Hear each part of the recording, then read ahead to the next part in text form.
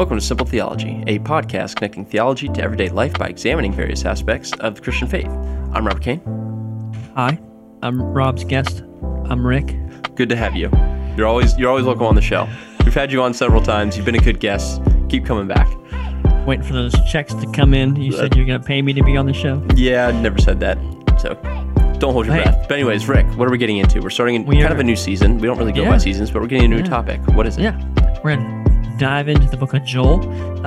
So it should be good. We're going to talk through some of the main themes and talk about how the Lord brings judgment. He calls us to repentance. The Lord is in our midst, and then how he promises the Holy Spirit. So it should be really good and exciting. So please tune in.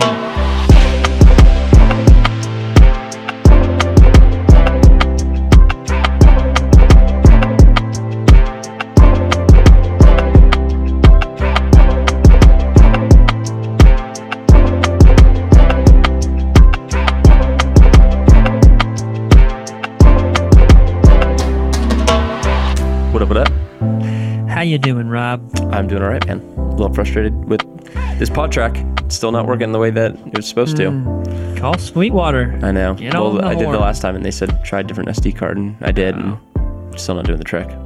Tell Sweetwater try a better product. Yeah. You know? For real. Seriously. Come Sell on, something Sweetwater. better. It's really Anyway. Zoom's fault, but Sweetwater will be the one hearing about it. That's right. That's business. That's life. That's business. That's how the cookie crumbles. Sweetwater. What's new in the world of Rob Kane? Not a lot. I'm trying to think. That's good. We started That's up good. community group last night for the fall term. That was great. Had a good time, and we got to hang out back, which was fun. And it was just a hangout night, with it being the first one of the term. So got to enjoy some good food. Dude, Costco has this chicken that is basically Chick-fil-A knockoff. Now, far be it from me to say that any chicken out there is better than Chick-fil-A, but this stuff's close. It's good. And it's just this Costco stuff that we get, and Danielle picked some up and whipped some together for food last night for CG, and it was a great time. Very pleased with it. Dude, here's a fun little not well-known fact. When Costco started, they were primarily a butcher shop that sold chicken. Really? So specialized in chicken, and it was Costco chicken. Nice. So, Did not know that. That's fun There you to go. know. There you go, everybody. You're welcome for that. I mean, it's not true, but it sounds good. Oh my gosh. Okay. So aside from making stuff up, how are you doing?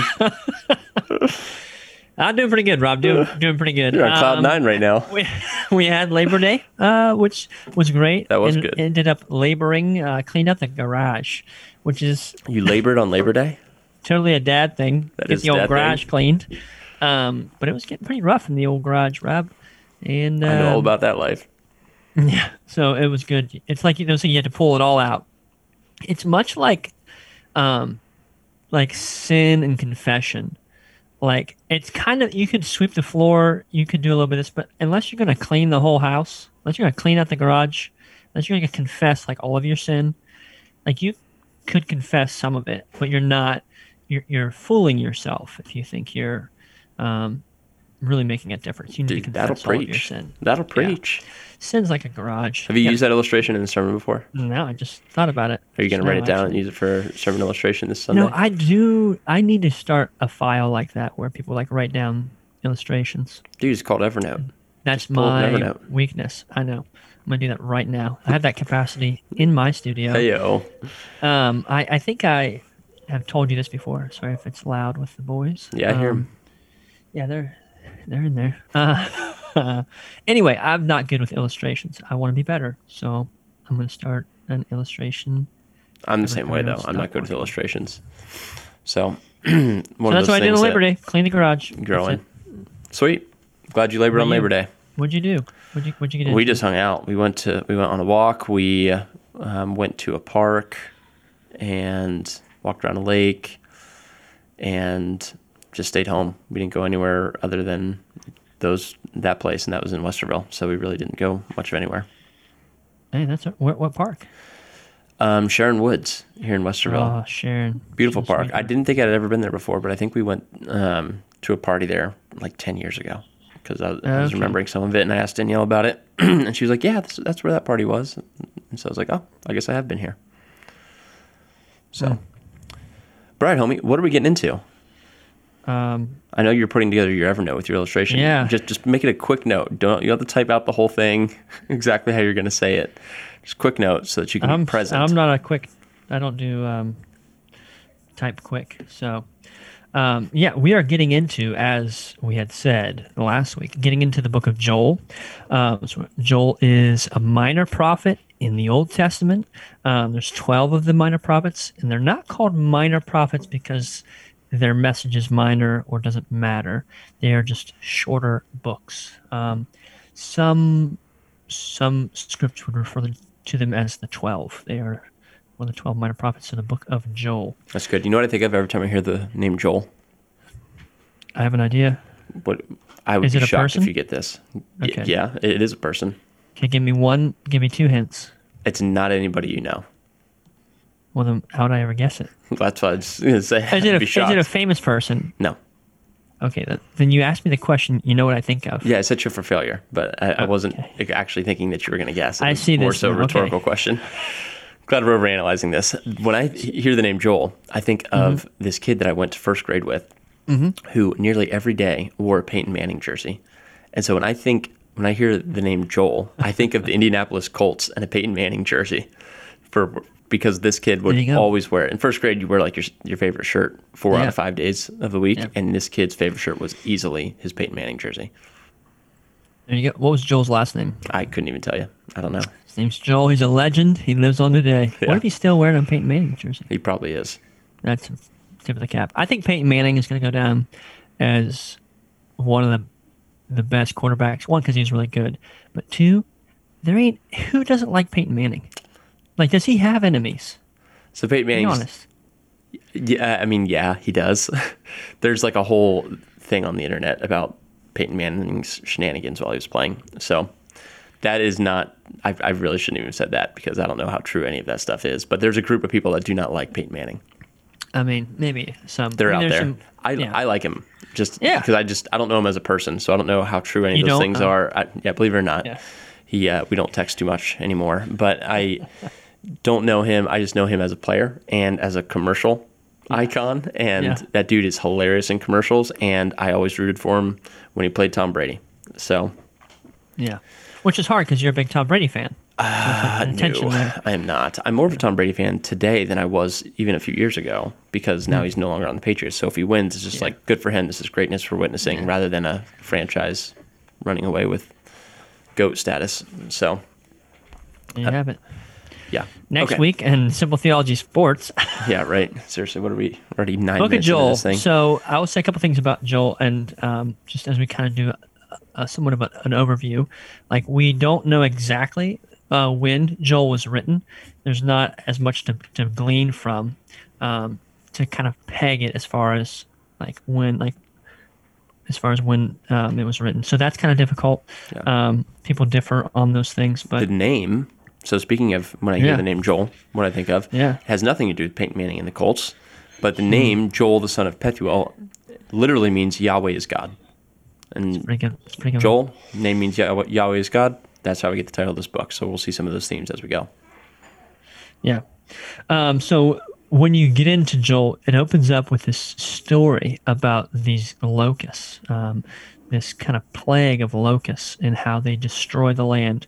And it's Joel talking about to the elders, to the old, they're like, listen, you who know these things, you should be recounting. Remember with the Lord's judgment, and he talks about the locusts destroying, and how the Lord will bring his judgment through these things. But yeah, Rob, what are some preface there with the locusts as a main kind of thing when people hear Joel, they think of that. But what are some of the main themes? Yeah, so we've got 4 main themes that we're going to briefly cover on this introductory episode into the book of Joel. So the first one is the day of the Lord. The second one is repentance. The third one is the Lord in their midst. And the fourth is the promise of the future outpouring of the Spirit. And for those of you who have an ESV study Bible, you can follow along. We're getting those directly from that. As we've said before, Crossway has done a great service in providing the ESV Study Bible. And when we go through these passages, that's one of the primary sources that we look at and just kind of see what some of the notes are on that. We found that to be very faithful and very helpful. So if you do have an ESV Study Bible, turn to the introduction of Joel, and you can see some of the stuff that we're going to be getting into today. And those key themes that we just mentioned, all 4 of them come from this introduction. So, before you get started, quick question. How many people do you think listen to this while they're sitting? Very few. To open their Bible and... Yeah, very few. I think most people listen to podcasts in the car or doing dishes for those who are or driving, doing something other than... Don't pull out your ESV Bible. Yeah, I don't think anybody or very few people go into a room for the sole purpose of listening to a podcast. It's usually doing other things while they're listening to the podcast, which is one of the great things about podcasts. So therefore, if you are doing something and you can't turn to the introduction to Joel in your ESV Study Bible, then you're in a good place because we're just going to read it to you. We're going to talk about these 4 themes, and we're going to give you the overview of each of them. So the first one is the day of the Lord. So this is a major theme in Joel, and the exact expression, day of the Lord, is Yom Yahweh. So that's the Hebrew. I'm sure I'm not saying that exactly how it's supposed to be said, but and that phrase shows up 5 times in the book of Joel, which is pretty significant because that phrase shows up 13 times total in 7 other prophetic books. So we see that phrase a total of 18 times. 13 are over 7 books, and then 5 of them are found just right here in Joel. So there's a little bit of an emphasis on it in this specific book. But then when he's talking about the day, so when Joel refers to the day, he's referring not only to a final day of judgment upon the nations, which he is, we see that in chapter 3, verse 2, but also to God's ongoing judgment of Israel specifically, past and future. And so we see instances of his intervention between Israel and the nations, and each time that the day of the Lord, that phrase is used, it indicates a time where the presence of the Lord brings judgment or deliverance and blessing. So there's this hope of the day of the Lord and him coming back and him providing judgment against Israel's enemies. But there's also this warning that the day of the Lord is coming and he's going to bring judgment even on Israel. So we're going to see that pretty consistently throughout this book. Yeah, and it's one of those things that ties in, how the Lord brought about his judgment and how he's going to bring about his judgment, and a lot of that. Go ahead. A lot of that connects into with like repentance and faith. So yeah, so you're getting ready to slide into that second one, but before you do, just to point out, there's this phrase here, right here in the introduction to this, under the day of the Lord, that I don't want us to miss. It says, therefore, although the day heralds destruction for the nations, it also functions as a time of salvation for God's people. The Lord remains a refuge amid the chaos of judgment. And so right before we slip into that second theme of repentance, it's important to note that the day of the Lord, as I said a little bit earlier, but it does refer to coming judgment. And with that judgment comes destruction. Yeah. There is, however, refuge amid that judgment and amid that chaos, amid that, what the ESV Study Bible here says, chaos of judgment, that destruction that's going on. There's a safe place. And that safe place is in the Lord. And we get to see hints of that throughout this book of the coming Messiah. But when you see Day of the Lord in this book, those are the 2 things to think of. The coming judgment for nations as well as Israel, but then also the hope that is found in the salvation that is found in God. Yeah. Amen. And that the way that the Lord works his salvation, we are called to repent. And so there is this theme of repentance, that the whole people would cry out. And we see this in chapter 1, beginning in verse 13. And just to read one verse, it says, put on sackcloth and lament, O priests. Wail, O ministers of the altar. Go in, pass the night in sackcloth, O ministers of my God, because grain offering and drink offering are withheld from the house of your God. And so you see this call to repent into repentance.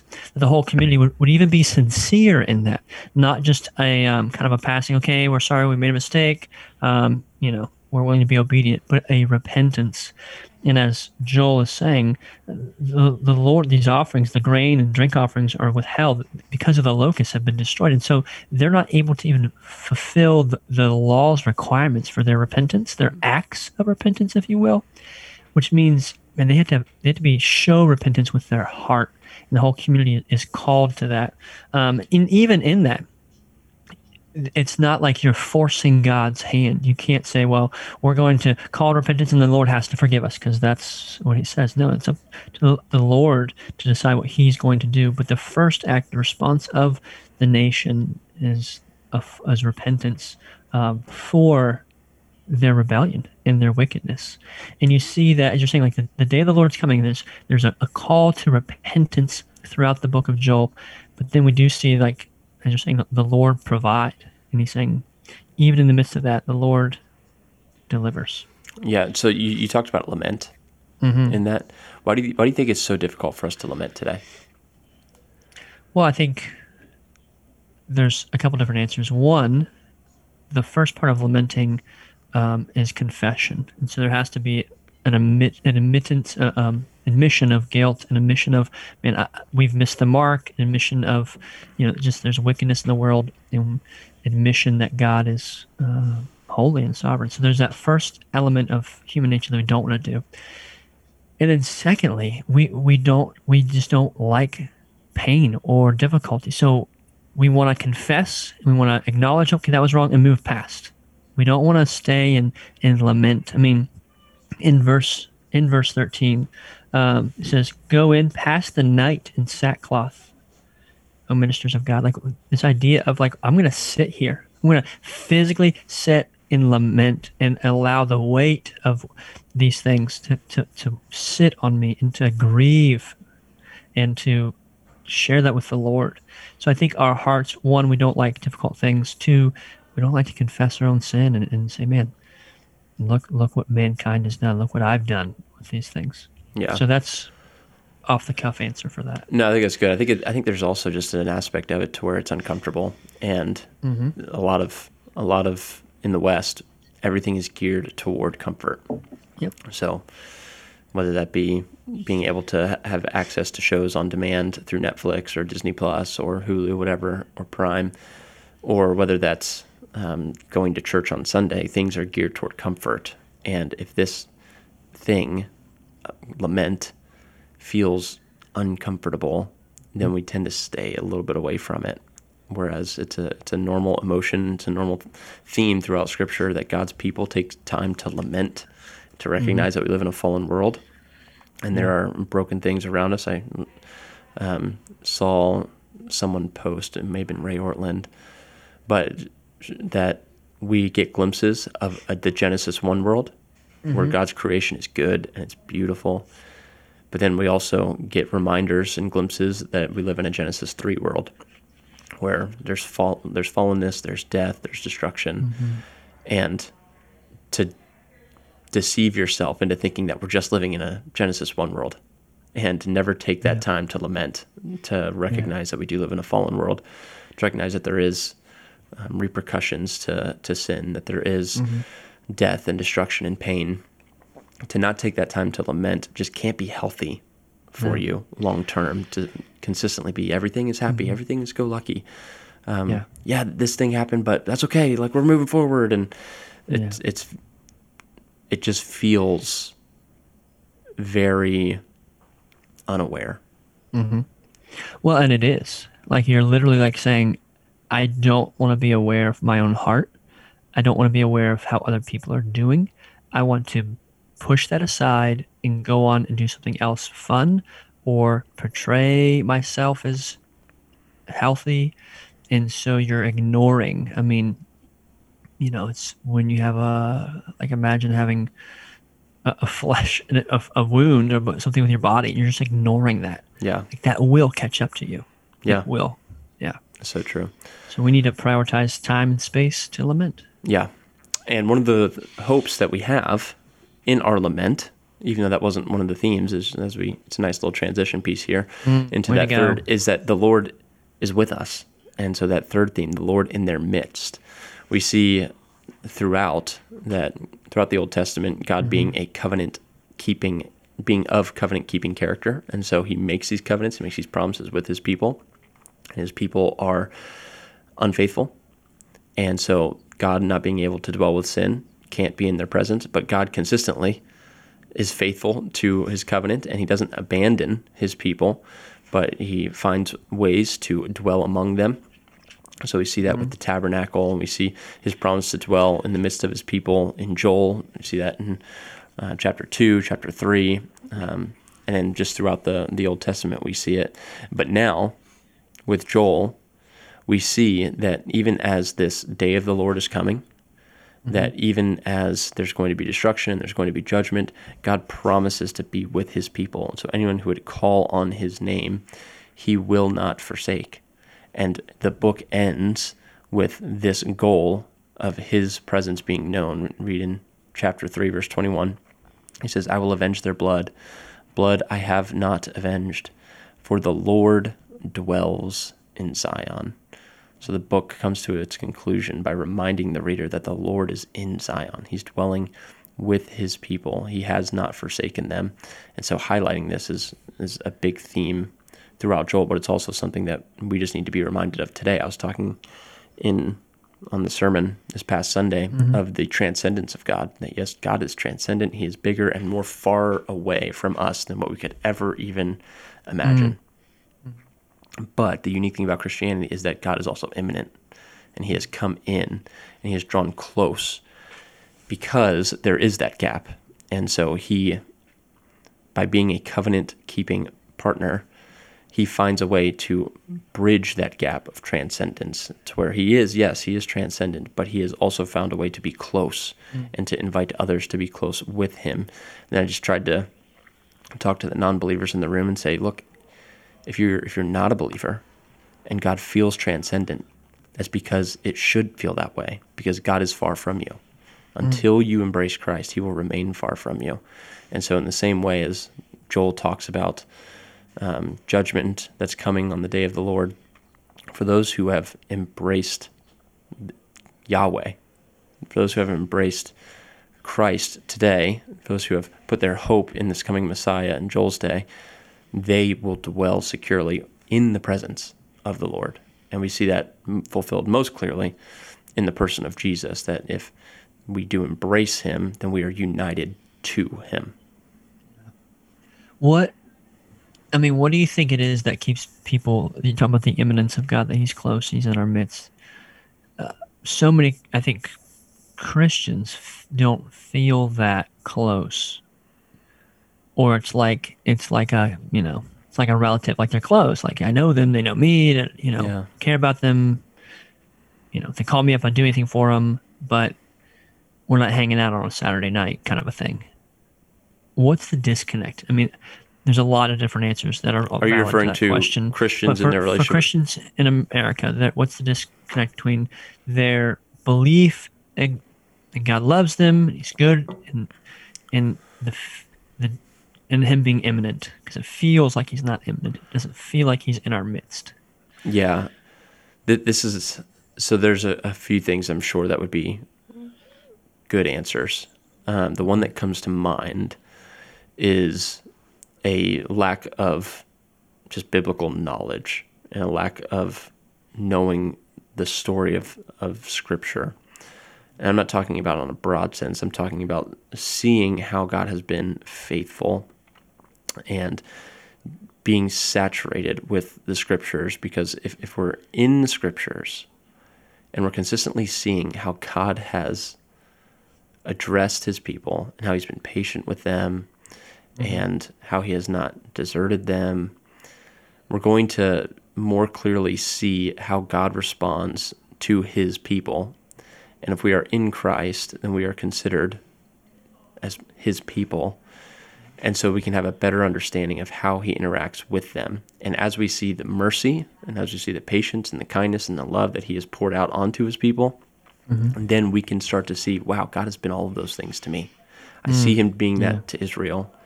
He has been all those things and more to me. I see him being that to Christ. Now me being united to Christ, he has been that to me. And so not that necessarily Christ was disobedient or anything like that. That's not what I'm saying. But even Christ, when I think of him in the garden, saying, God, if there's any other way, like let this cup pass from me. And how many people today are going through something, they're like, God, if there's any other way, like please take me out of this. Yeah. And to see the way that Christ responded, to see the love that the Father had on the Son, even as he sent him to his death, we can be reminded that if we are united to Christ, then the love that he has for his Son, he has toward us, because we are in the Son. Yeah. Amen. So I think that's at least one of the answers to why people don't feel the imminence of God, because they're not as aware of what he has done throughout the course of history in his relationship with his people. Yeah, that's good. It's a good answer, Rob. Do you have an answer that you would like to throw out there? Yeah, I mean, I think I'd say similar things. I think that also we get our expectation from what our relationship with God should look like from unhealthy, unhelpful sources. And part of that's social media. Part of that is just like almost like Christian folklore. Like nobody has sat down and told me this is what it looks like practically to live in Ohio and be a follower of Jesus. Yeah. But there's this kind of idea, and so you're left wondering, like, yeah, you hear someone share testimony on Sunday about something God's doing, and it sounds awesome, and you're like, that should be the norm. Why isn't that happening? And it should be the normal thing to, just be on fire for the Lord. And in their seasons, but the Lord is faithful, and we are called to be faithful to Him. And so I think you touched on a lot of good things. Like we're not filling our heart, our minds with the things of God. So very naturally, then those are not going to be the things that flow out of us. Yeah. So yeah, it's good. Good stuff. Yeah. So we do see kind of a culmination of these themes coming together: the day of the Lord, the repentance of the people, and God dwelling amid His people, in the midst of His people, converging in the promise of this future outpouring of the Spirit. Right. So I'm going to read a passage here out of chapter 2 of Joel, and beginning in verse 28. And it shall come to pass afterward that I will pour out my Spirit on all flesh. Your sons and your daughters shall prophesy, your old men shall dream dreams, and your young men shall see visions. Even on the male and female servants in those days I will pour out my Spirit. Verse 30. And I will show the wonders in the heavens and on the earth, blood and fire, and columns of smoke. The sun shall be turned to darkness, and the moon to blood, before the great and awesome day of the Lord comes.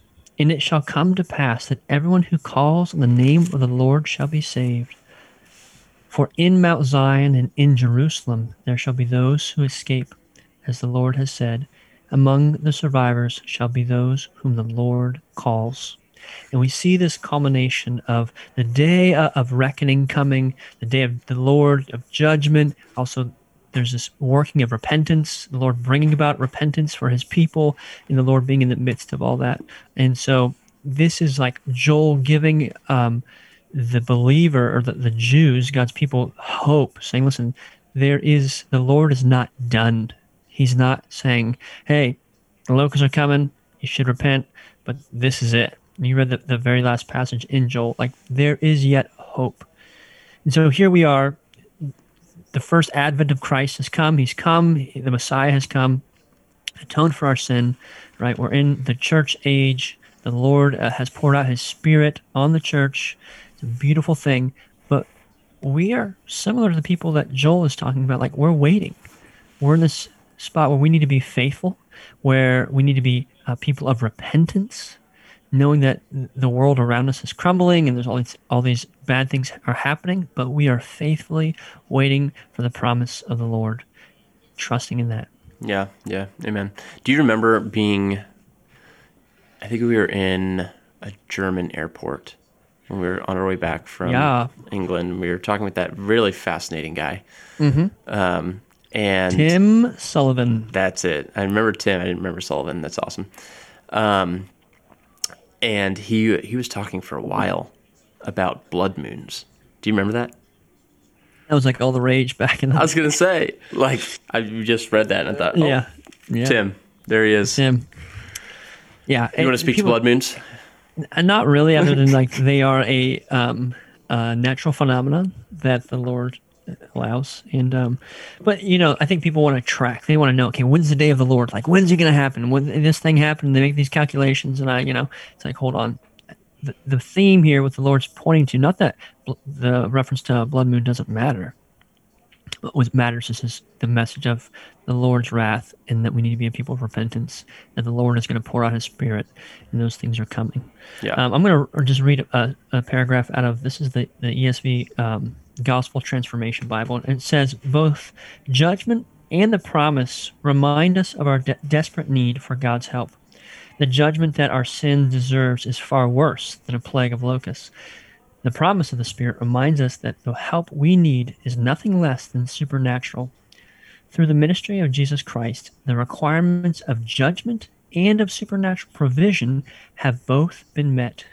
Jesus took upon Himself the plague of our judgment for our sins, and then promised and provided the gift of the Holy Spirit.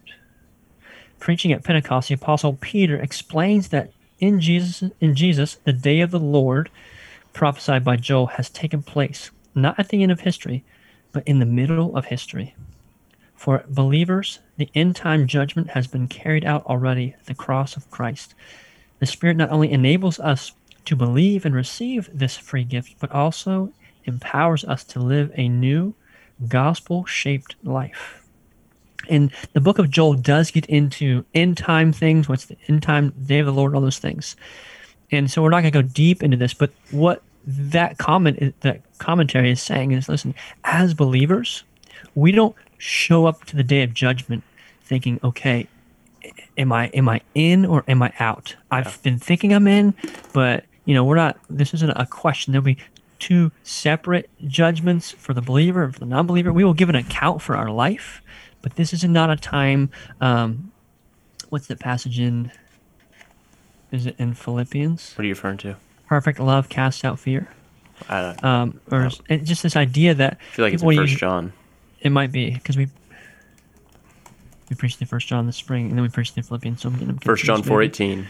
So this idea that people want to use that and say, well, listen, we shouldn't be fearful people. Well, we should be fearful people because God's sovereign. But in context, that verse is talking about judgment. That as believers, we're not fearful because Christ's perfect love in us drives out any fear of, what's the judgment going to bring?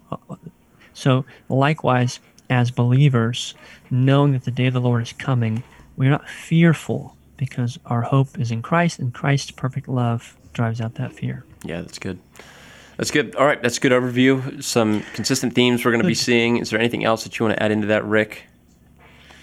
No, but as I've been doing a little bit of reading, like people talk about some of these locust plagues, like around the world, like historically, and I'm going to have to check out some, Google it or YouTube it, because they say some of these things are vicious. Oh, sheesh.